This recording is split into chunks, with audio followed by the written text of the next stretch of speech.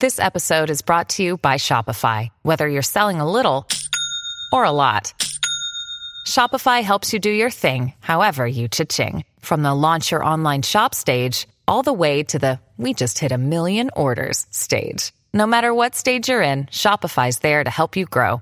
Sign up for a $1 per month trial period at shopify.com/special offer, all lowercase. That's shopify.com/special offer. Hello, everybody. This is Marshall Poe. I'm the editor of the New Books Network. NBN listeners like to read books and buy them. So we thought we'd tell you that right now, our friends at Princeton University Press are having a remarkable site-wide sale. You can get 50% off books, including ebooks and audiobooks, with the code 50, F-I-F-T-Y, at checkout until May 31. You can save some real money on Princeton University Press books. I encourage you to go there and check it out. Hello, everybody. This is Marshall Poe. I'm the editor-in-chief of the New Books Network, and I'm happy to say that the following interview is brought to you with permission by the excellent podcast, Who Makes Sense? A History of Capitalism. I hope that you enjoy this episode, and I hope that you visit Who Makes Sense. Recently, the popular TV show Mad Men closed its run with 1971's iconic Coca-Cola commercial and its jingle, "I'd like to buy the world a Coke."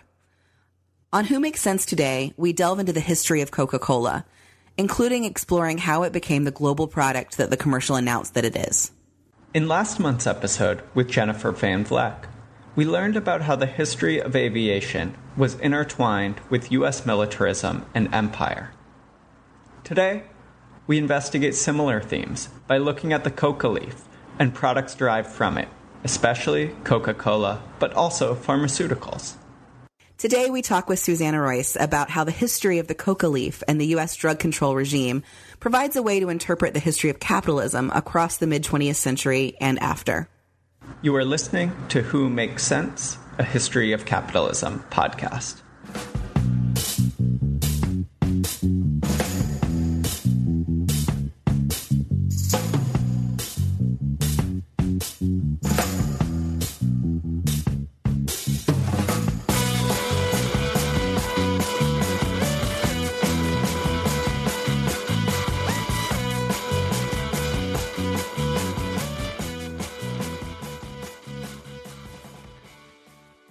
I'm Betsy Beasley. And I'm David Stein. Who Makes Sense is a monthly podcast devoted to bringing you engaging stories that explain how capitalism has changed over time. We interview historians and social and cultural critics about capitalism's past, highlighting the political and the economic changes that have created the present. We'd also like to take a moment to announce for our New York area listeners that we'll be having a live conversation with our friends from Dissent Magazine's Belabored podcast, which we've long been fans of. On July 7th at 61 Local in Brooklyn, we'll be speaking with Belabored hosts Sarah Jaffe and Michelle Chen about the histories of labor and capitalism. You can find more info about the event and links to Belabored on our website, whomakesensepodcast.com. Now on to the show. Today we speak with Susanna Royce. Welcome, Susanna. Can you tell our listeners a little bit about yourself and about the book? Of course. My name is Susanna Royce, and I'm an associate professor in the history department at the University of Hawaii, Manoa. The book that we're here to talk about is called We Sell Drugs, The Alchemy of U.S. Empire, and it came out last year with the University of California Press. So We Sell Drugs, The Alchemy of U.S. Empire is a book that is about the history of the drug war, but written from a very different, I guess, revisionist perspective that locates the origins of the drug war in the emergence of U.S. power, particularly during World War II and in the 2 subsequent decades of the early Cold War, where I focus initially on one set of drug commodities, coca and commodities derived from it, including Coca-Cola and cocaine, to tell a story that's both about the history of efforts to regulate that particular set of drug commodities, but it turned into a much larger story about the emergence of U.S. state power, imperial power, and corporate influence over the international drug regulatory regime. Could you describe your book in a little bit more detail, giving us an overview of the historical timeline of drug control that you're looking at? Absolutely. So I start talking about this history of drug control during World War II, which is actually, I think, I was stunned when I realized that during World War II, the United States took on a pretty aggressive role of using economic warfare as a means for extending and advancing its international influence, initially in the Western Hemisphere. But during the war, the major pharmaceutical competitors to the United States on a global scale had been Germany and Japan. And so the war was a profoundly decisive moment in shifting that power to the United States after the United States was involved in the victory in defeating Germany and Japan and essentially shutting down their drug industries, which gave the American pharmaceutical industry an opening to essentially assume a dominant and hegemonic role on a global scale. So I start in World War II looking at that shift in terms of the consolidation of U.S. economic and political power through the pharmaceutical industry, and I take it forward through the 40s, 50s, and early 1960s, which are often seen as being predecessors or decades in which the drug war hadn't genuinely taken off. Usually people talk about President Nixon in the 1970s as the kind of originator of the war on drugs. He declared a war on drugs in 1971 in his campaign in 1969. He used it as part of his platform to get elected. But in fact, the structural foundations for that war were laid in the earlier 3 decades. And so that's essentially the scope of the book, is giving a kind of prehistory of what is commonly understood as the war on drugs and situating it within this moment where the United States emerges as a global superpower. Was there a key piece of evidence that catalyzed the research process that led to this book? I knew the questions that I wanted to ask, having sort of come to political consciousness, moving to the United States in the 1980s in the midst of Reagan's accelerated war on drugs, and also witnessing then as I grew older, the pharmaceutical industry's capacity to market and sell unnecessary drugs on a mass scale. So I think I sort of knew the questions I was asking, but there were some moments of genuine revelation. For instance, when I first went to the National Archives in College Park, Maryland, I didn't know I would start in World War II. I thought I was going to start actually in the 1950s. And then an amazing archivist there led me to some records that revealed that there had been a Bureau of Economic Warfare that was very actively engaged in World War II, and that those Bureau files demonstrated that drugs were one of the most important and most difficult commodities to wage war with, because if you're trying to encourage governments, for instance, in Bolivia and Peru, where I focus a lot of the research, to shut out German pharmaceutical companies, you can only convince them to do that, especially in the midst of war mobilizations, where those countries are providing essential minerals and other resources for the American military apparatus, rubber, other things. You can only convince those governments to shut off the German pharmaceutical companies if you can provide them with alternative substitutes. Because for Bolivian and Peruvian governments, public health is also a critical pillar of their effort to sustain their legitimacy as, the government in their respective countries.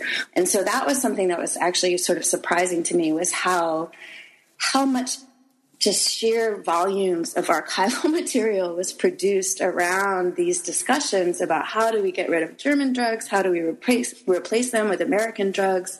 And so that was sort of, for me, one moment where I realized that the questions I had these much, much deeper roots in an American's geopolitical strategic ambition that was not very easily realizable. I guess that would be one thing that I would point to. Can you describe why coca was so important for World War II and for the Bureau of Economic Warfare? What were some of its many uses? Yes, absolutely. So coca leaves are indigenous to the Andes, the South American semi-tropical slopes, actually, of the Andes in South America. Today, I think most people associate coca production with Colombia, but in fact, until the 1970s and 80s, the largest, and actually I think today it's still true that Peru is the largest producer of coca, but 40s, 50s, and 60s, coca leaf growing was primarily centered in Bolivia and Peru.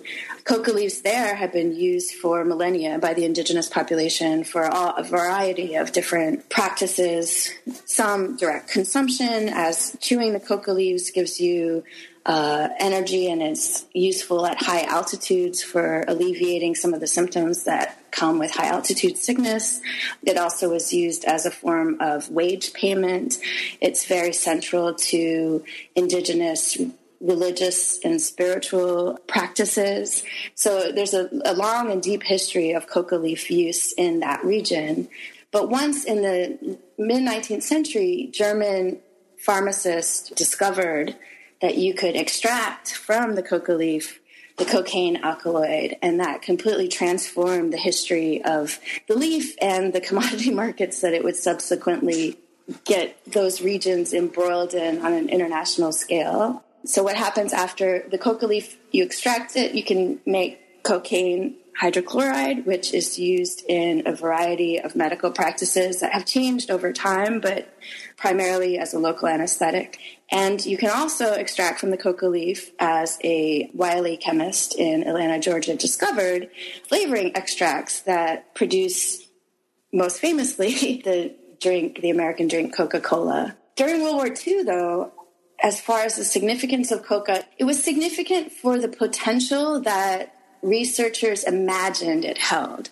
So there were all sorts of experiments in terms of, can we provide coca leaves or coca extracts to Air Force pilots so that they can fly longer on missions? Is it something that we can use to give soldiers extra energy on when they're traveling through tropical regions? So there was more of a sort of anticipation. I mean, I think this is the era, it's important to recognize, of amazing amount of faith in the power of drugs to potentially transform the human experience. And I think coca sort of became central in that regard.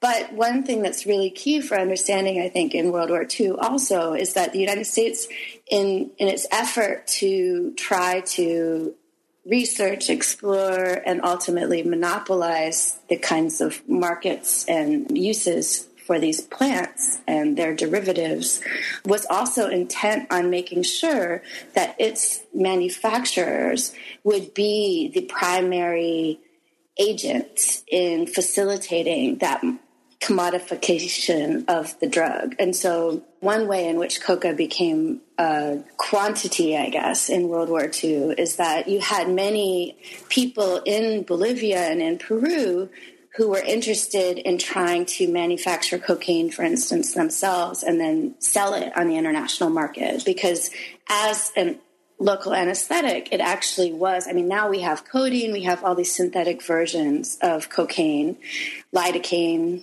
etc., Novocaine, all of these synthetic versions. But at the time, they were still in their kind of infancy. And so there was this sense that cocaine could, as a pain reliever, it was a valuable drug during the war. But it was also important in some more ways that you detail. Can you explain to our listeners a little bit more about why coca was so crucial? There's sort of two parts of it, I guess, like I was saying. That one is that some of it was experimental, that there was this hope that it could have amazing potential if researched adequately. But it was also one of the prime pain relievers of the era, which during the war, obviously, when you have soldiers out in the field suffering injuries, to have local anesthetics was critical. Cutting off the German supply or access to their raw material, coca leaf, for their pharmaceutical industry's capacity to manufacture cocaine meant that Germany had to turn to other sources or suffer. And actually, one thing that's sort of an interesting consequence of that is that Germany became the center for a whole new array of synthetic drugs that were attempting to mimic the original drugs like cocaine that they no longer had access to the raw materials to produce. So during the war, coca and cocaine were part of a pharmacopoeia that was deemed critical, even though if you had any actual measure of the relative production of well-being through the consumption of the drug, I imagine it would be relatively small. But for officials at that time, it was deemed critical. And it was critical actually in another way, not just in terms of preventing the Axis armies from getting access to these critical drugs that their governments deemed essential for maintaining the health of their armies and militaries, but it was also actually essential in the Andes itself, where you had indigenous peoples, Aymara and Quechua peoples, working in these export industries that were supplying critical war material to the United States, particularly in the mining tin. For those workers, having a long tradition of often actually being paid with coca, that's the other critical component of it that often falls out of the public view, is that coca was essential to maintaining the running of an economy in South America that was partially hooked into this international export marketplace, but was also deeply embedded in traditions that had been ongoing in the region for centuries. And so I think in that sense, coca also was a kind of lubricant for maintaining a relative balance in terms of controlling or managing the South American workers who were contributing from an American perspective to the U.S. War effort. And they wanted to make sure that along with coca, they would have access to pharmaceuticals, but that they maintained a healthy working force in South America, because that labor force was considered crucial to American military success in the war. In your book, you address both licit and illicit drug trades. This is a very different approach than what we normally see in discussions of the drug industry. Could you talk about what is at stake politically in thinking about these markets in tandem? Absolutely. I think that's one of the, I hope, interventions this book can make, is that people too often, in my mind, separate those discussions entirely. So you'll have research on an illicit market or research on a licit market. And my argument is that, in fact, that designation is a historical and social construction.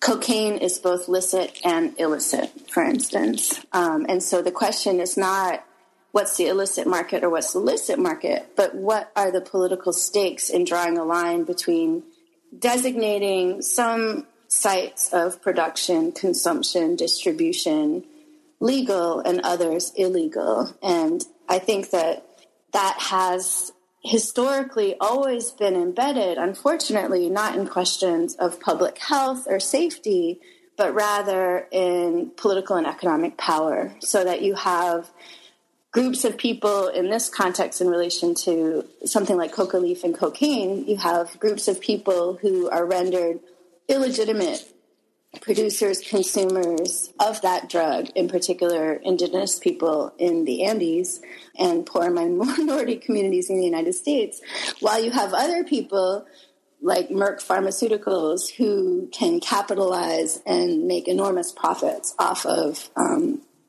the monopoly that essentially the legal framework endows them with. That if you have certain people being established as the sole producers of legitimate drugs, everyone else within that scene is rendered potentially criminal. And that has enormous political implications. You can start to, and this was historically done, identify political opponents as criminals by trying to insinuate that they are somehow involved in the illicit trade, even while many of those people, for instance, in Peru in the 1940s, you had in 1949 a military coup that brought in a general who was allied with the United States. And overnight, almost, you had a whole group of pharmaceutical manufacturers, pharmacists who had been involved in the production of cocaine, who suddenly, because of their political opposition to the new military regime, were labeled criminal drug traffickers. And so I think you have to look at the politics behind the drawing of the line between legal and illegal. In disentangling that, it becomes very apparent the ways in which drug control is a historically grounded project in establishing power and delineating who are legitimate contributors to public life and economic participation. So I think that the line between legal and illegal should be seen as something that is constantly being drawn and redrawn, and not as an obvious sort of established fact of, well, obviously this is dangerous and this isn't dangerous. The drugs are always dangerous, and they're always also powerful and potentially healthful. And so in drawing that line, it's more about establishing a power and influence over who gets to participate in governance and public and social and civic life. And so I think that it's really always important to ask or to sort of critically interrogate where and why and how and who is getting targeted by these designations of legality and illegality. And at least in terms of drug control in the history of the coca commodity circuit, that has very definitively fallen along the lines of empowering the U.S. government and empowering U.S. corporations to essentially try to establish a monopoly over drug production, consumption, sales, and profits, while also providing the government a very, very powerful tool for going after political dissidents, minority populations, poor and dispossessed people, because it became such a sort of viable and easy way of stigmatizing their efforts at vocalizing their dissent. Chances are, at least a few of our listeners have taken a pill made by Merck, perhaps with a swig of Coca-Cola. Or those of them who have 401ks, they might have investments in these companies. Can you tell our listeners about how these companies figure in this history you tell? Yeah, I mean, it's sort of amazing to me, these connections. Coca-Cola was one of the earliest companies. There were others in Europe, particularly in the 19th century, who tried to capitalize on this new discovery of the coca leaf and its stimulating properties in tonic wines and other beverages. Coca-Cola in the 1880s in Atlanta, Prohibition was introduced before Prohibition came on a national scale. And Pemberton, a chemist in Atlanta, decided to try to open up a new kind of niche market for coca drinks that didn't have alcohol so that he could get around Prohibition. He did that. He had caffeine, sugar, coca, and he made Coca-Cola. By the early 20th century, however, cocaine, because of its newness and popularity as a prescription drug for all sorts of things that today no one would prescribe it for, including a cure for opiate addiction and other things, had started to get a reputation for being a dangerous drug.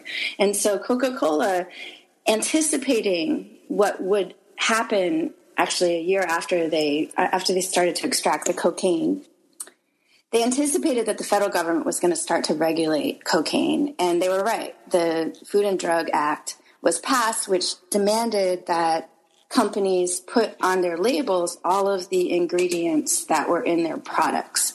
There was a fear that because cocaine was starting to be stigmatized, that if you had cocaine on the label of Coca-Cola, the popularity of the drink would diminish. So the Coca-Cola company turned to a pharmaceutical company, Maywood Chemical Works, to extract the cocaine alkaloid from the coca leaves so that they could still use the remnants of it as a flavoring extract, which today is probably, if people know about Coca-Cola, is most commonly known as a component of merchandise number 5, part of their secret ingredient, but to extract the cocaine alkaloid so that they could avoid having to have cocaine on their list of ingredients. Maywood Chemical Works subsequently was taken over in the second half of the 20th century by a company called Stepan Pharmaceuticals based in New Jersey, in Maywood, New Jersey.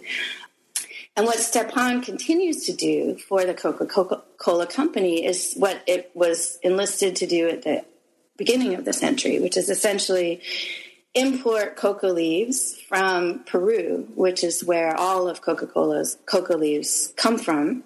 I was actually in Peru at their national coca monopoly offices, and something between 95 and 99% of all of the coca leaves that are legally exported from Peru go exclusively to the Stepan Pharmaceutical Company, where Stepan then extracts the cocaine alkaloid and provides the remaining flavoring extract to the Coca-Cola Company for the production of Coca-Cola. This caused some problems, particularly during the early Cold War, where you had European countries questioning the growth of American corporate influence in their countries, and Coca-Cola became a kind of focal point or a symbol of that influence that was widely challenged and even threatened with being banished and rejected. And so the Coca-Cola Company, Maywood Chemical Works, worked with the Federal Bureau of Narcotics and its head, a man named Harry Anslinger, to try to reassure those countries that Coca-Cola was safe and desirable. And interestingly, one of the ways that they attempted to do that was by trying to reassure those companies or countries that there were no drugs included in the drink. There was no cocaine in the drink. And so the Federal Bureau of Narcotics established a system of verification where they would send agents to these pharmaceutical labs in New Jersey to test the flavoring or the syrup that Coca-Cola exported for the production of Coca-Cola in other parts of the world, to certify and guarantee for an international audience that there were no narcotics included in the drink.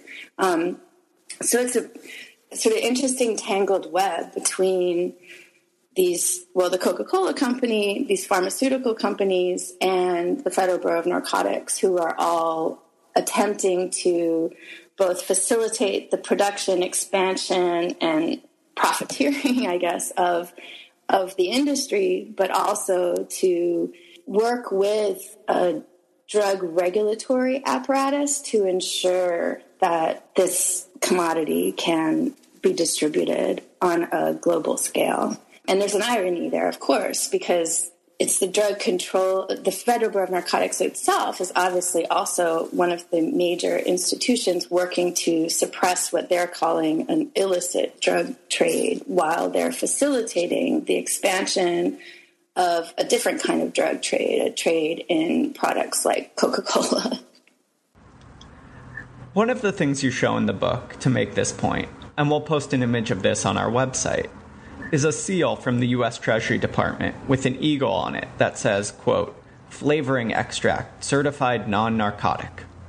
That was one of those moments. I mean, you were asked when you had moments. When I was in the archive and I opened the file and I saw that certified non-narcotic seal, and then I saw the correspondence that was attached to it, which was the then head of the Coca-Cola Company writing to the head of the Federal Bureau of Narcotics saying, look, we need your help, and we've got an artist who's come up with this seal. Can we make this official and you use this to help us get into those markets? And the Federal Bureau of Narcotics said yes. So it was actually a Coca-Cola commissioned design for a U.S. Federal Bureau of Narcotics official government seal that would be stamped on their barrels of syrup that were being exported from the United States to try to reassure other countries that this was a legitimate and desirable product. And what about Merck? Maywood and Stepan were essentially Coca-Cola's pharmacists. I would argue. Merck was the other side of that trade. Merck was the major producer of cocaine, hydrochloride, derived from coca leaves. They essentially split the market between them. And Merck, as the major producer of cocaine, also had an inordinate amount of influence on the Federal Bureau of Narcotics and on the international flow of coca commodities and the international coca market. Actually, today, this is a sort of random fact, but even in Bolivia and Peru today, there's slang terms for cocaine that they call the illegal cocaine. They'll call it Merck. But Merck was the major player in the legal cocaine market, which meant that they, for instance, could send their lawyers to ensure that as new international drug conventions were being devised and negotiated over, that there would always be, for Merck, access to the drugs that they wanted. Coca-Cola, of course, was doing the same thing as well. Your book takes a transnational approach to a drug war story that is often perplexingly told in very domestic terms. The alleged rise of drug use and abuse in the United States, and the increase of policing and imprisonment that was supposedly a response to this rise. So this is the story that we usually tell. Could you talk about this intervention that you're making and how foregrounding the transnational changes how we think about drug markets?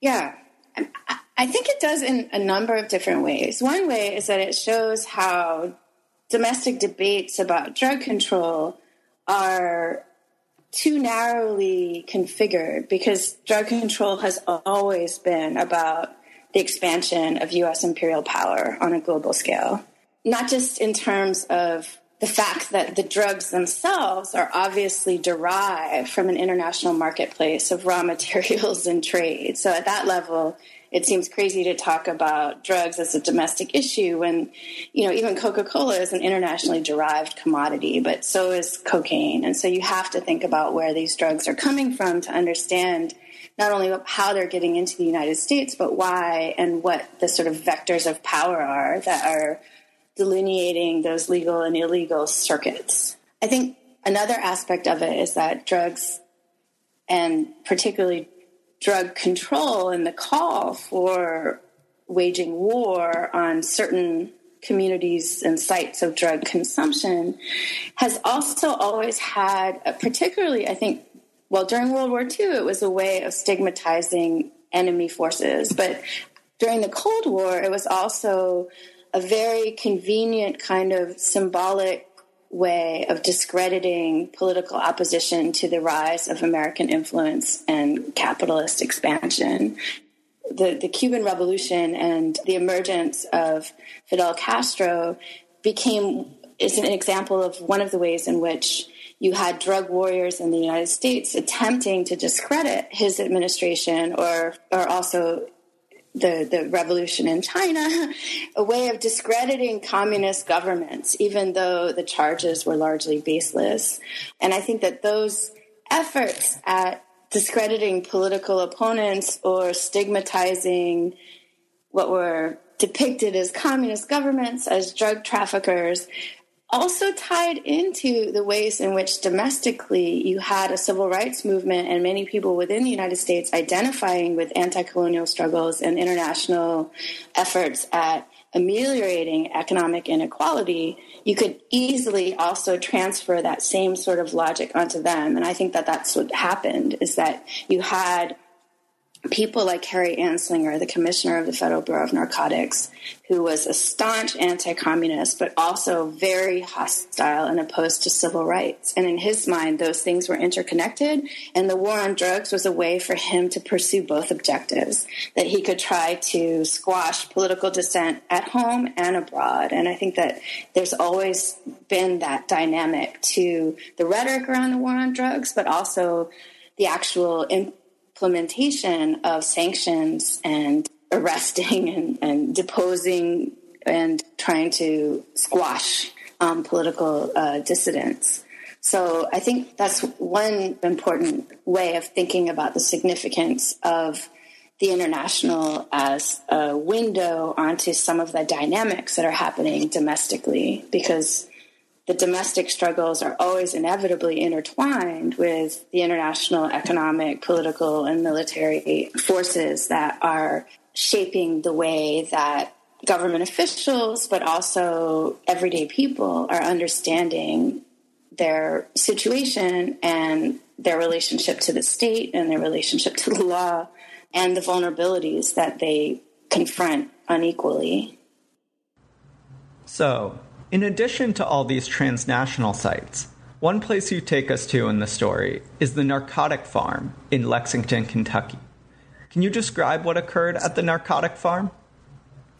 The narcotics farm is wild. I have that picture in there, right, where it's actually engraved over the door, narcotics farm. And apparently that caused some confusion where people actually thought they were growing narcotics. But in fact, what the narcotics farm was a prison / I guess reformatory of sorts, where people who had been convicted of crimes who were also designated drug addicts were sent. Some of those prisoners were incorporated into research that was being conducted there into pharmaceutical manufacturers' efforts to produce drugs that would not be addictive. And what addiction is a huge other question that's still unresolved scientifically, medically, socially, culturally. But at that time, the idea or the sort of presumption was that these criminal addicts were socially unredeemable, but were very valuable inputs into the possibility of devising or discovering and producing new kinds of pharmaceutical commodities that could relieve pain but not get someone addicted. And so that they actually had an addiction research center at this narcotics farm where some of these patients were, this is all before the exposure of the Tuskegee experiments and other things led to the idea that you had to get informed consent. So these people who were already vulnerable as prisoners and as people who had exhibited drug issues or addiction issues were essentially guinea pigs for pharmaceutical companies' efforts at devising new drugs that they hoped would triumph over the stalking horse of addiction. And these patients were given incentives to participate in the studies, never mind that the incentive to have access to drugs when you're a criminal with drug problems is probably an obvious one. But they were guinea pigs at this institution where there were these grand visions of the scientists. I mean, I think that the scientists, many of them thought that the work that they were doing was good work, so that they were, trying to push humanity forward to a new level of access to non-threatening, beneficial pharmaceuticals. But what they ultimately were overlooking was the basic humanity of many of the prisoners, because they really did see them. It seems like, from at least the archives that I was looking at, whatever their good intentions, they saw them ultimately as another kind of raw material input into a larger kind of system for manufacturing drugs that would benefit other people, not the people who were the guinea pigs in the narcotics farm. Some of the philosophy behind it seemed to be that you had these people who needed to be completely refashioned into productive members of society. I think, unfortunately, that the idea that they weren't already productive members of society gave a lot of latitude and leeway for what I think today would probably be pretty much widely acknowledged as unethical research on captive prisoners who were not in a position to provide informed consent. We're currently in the midst of debate and struggle around the controversial Trans-Pacific Partnership Agreement, of which it's thought pharmaceuticals play a major role. Based on all your research into the history of pharmaceuticals, do you have thoughts on these negotiations? There is a terrifyingly opaque set of negotiations happening right now that seem, from what I can glean, to give the pharmaceutical markets, and again, in this context, not Brazil and India, but American and European pharmaceutical manufacturers, even greater power over patents, drug pricing, and being able to actually push out the generic drug markets, the kind of fledgling generic drug markets that are beginning to emerge. It's really worrying because obviously drugs can be weapons of war, but they also can be tools for creating healthy bodies. And so many people have a need for just basic access, even if you're just talking about anti-malarials or drugs that in the West or in the United States are readily available. For many parts of the world, they're just completely too expensive, or there's no distribution networks to actually provide the population with access to drugs that are sort of considered on an international basis central to public health and every government's kind of obligations to their population.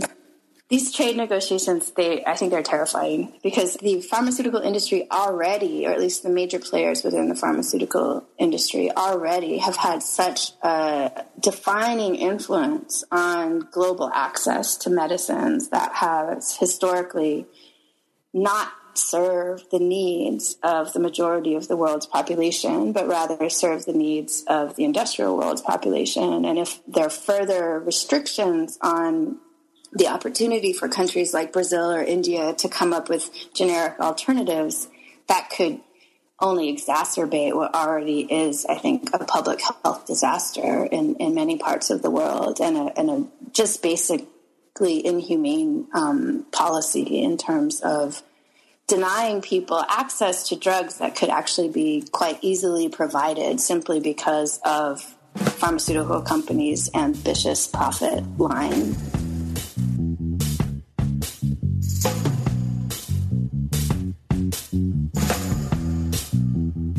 If you liked our show, make sure to check us out at whomakesensepodcast.com.